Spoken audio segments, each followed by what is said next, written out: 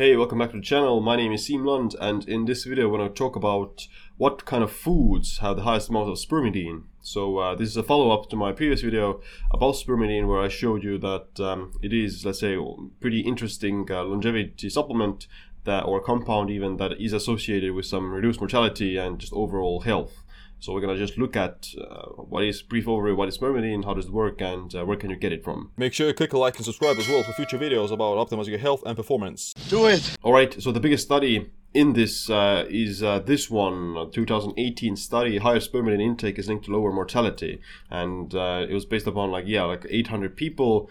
But the findings that they found were quite interesting, that the cohort of people who consumed more than 11.6 milligrams of spermidine a day from dietary sources, their overall mortality was up to 30% smaller compared to those who got less than 9.1 milligrams per day. If this study tells you anything, then it's going to be that the amount of spermidine you want to get per day is at least 11 or 12 milligrams per day. The main reasons why spermidine may work in reducing mortality has to do with primarily increasing autophagy and mitophagy.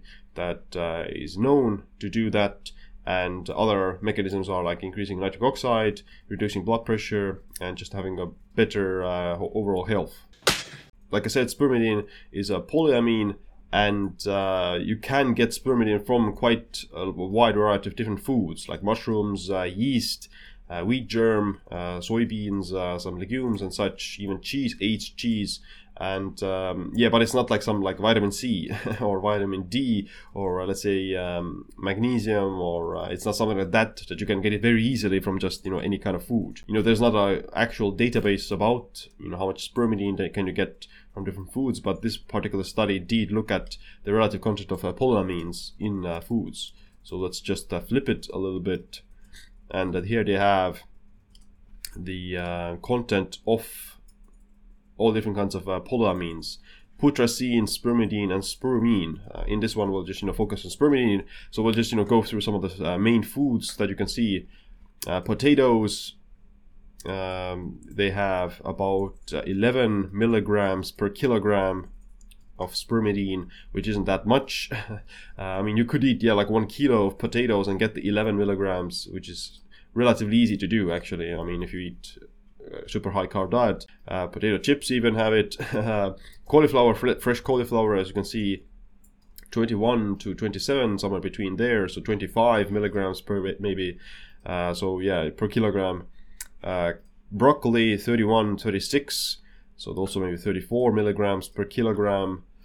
Cabbage is 3 to 5, not that much. Celery, 11 to 18. Let's see what else. Carrots, 7 to 8. Tomatoes, 1 to 2.5, not that much. Onions, 5.5 to 8 milligrams. Ginger, 1.7 to 8. Green pepper, 7.7 to 17.8. Rucola, 14.6 to 29. Lentil soup, 21.5, 22. Celeriac, 19.7 up until 34.7. Maize, 8 to 39. Parsley, 3 to 6.7. Asparagus, 9.2 to 10. Pumpkin, 5.6 to 9.8. Mushrooms, 62.139. So somewhere between 90 to 100 milligrams per kilo. So yeah, I mean, you could eat a kilo of mushrooms, but it's I don't know anyone who does it. But it goes to show, there's different kinds of foods that have it, and mushrooms are particularly so far the biggest number one spot is for the mushrooms. But we'll carry on. Pears, 30 to 76. Oranges, 8.8 to 9.7.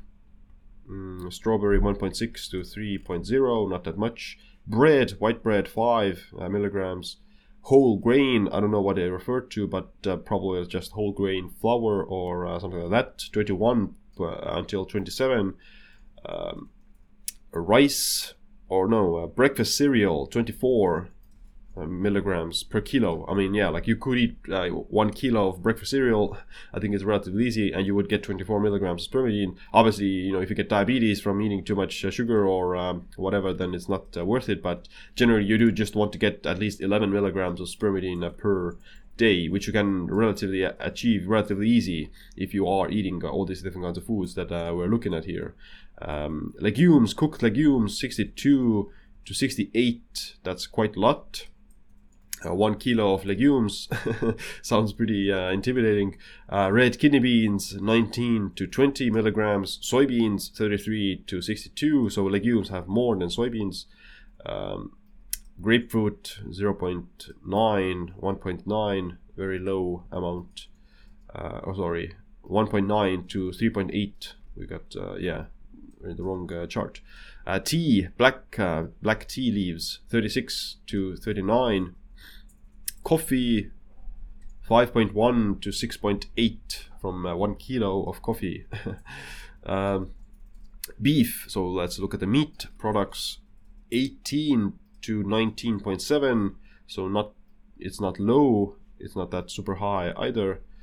Ground beef, 70 to 72, so that's quite a lot. From 1 kilo of ground beef, you get 70 milligrams of spermidine. Let's carry on. Raw pork, 2.9 to 4.9, which is actually pretty low. Sausage, 5.8 to 6.4, very low. Cured meat, 4.4, 7.3. Yeah, not that much. Grilled chicken, 13.2 to 25.7. Yes, not that much, or actually it's pretty good. Chicken Frankfurter, 11.9 to 26.6.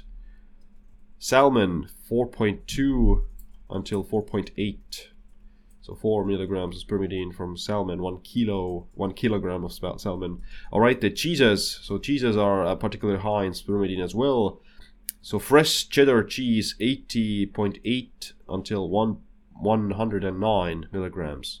Whereas matured cheddar that is 1 year old is 197 to 202. So aged cheddar apparently has a lot more, almost double or even 3 times more spermidine than a fresh cheddar cheese. Blue cheese, 20 to 29.3. Peanuts, so I would imagine that's the regular peanut, 12.7 until 19.1. Desserts, chocolate, 2.2, 2.4 milligrams. So this study also takes a look at the overview of different foods. Spermidine is SPD, the white one. So as you can see, cheese is pretty high, like crazy high in spermidine. Potatoes are actually pretty good. Bread is surprisingly good. Meat isn't that high if you average it out across all meat products.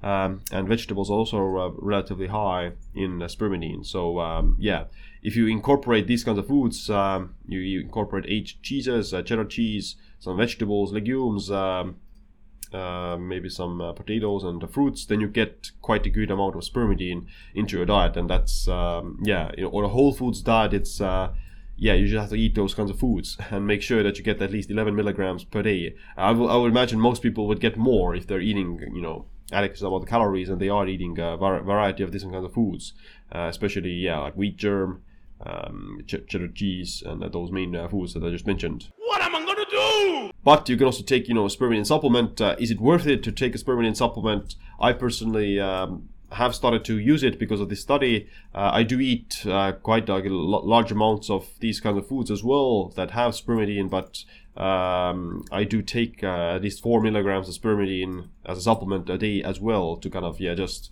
insurance or get a good additional boost in autophagy and those kind of things. And the brand I'm using is Do Not Age. They have 4 milligrams of spermidine from 400 milligrams of wheat germ, and their supplement also has 2 milligrams of zinc picolinate. So zinc is also actually an autophagy booster, so they have a pretty good supplement in terms of that, and it's pure quality. and I highly recommend it. If you want to try out Do Not Age, then head over to donotage.org and use the code SEAM for a 10% discount. But other than that, thanks for watching this video. Make sure you click like, subscribe, notification bell as well. My name is Seam. Stay optimized, stay empowered.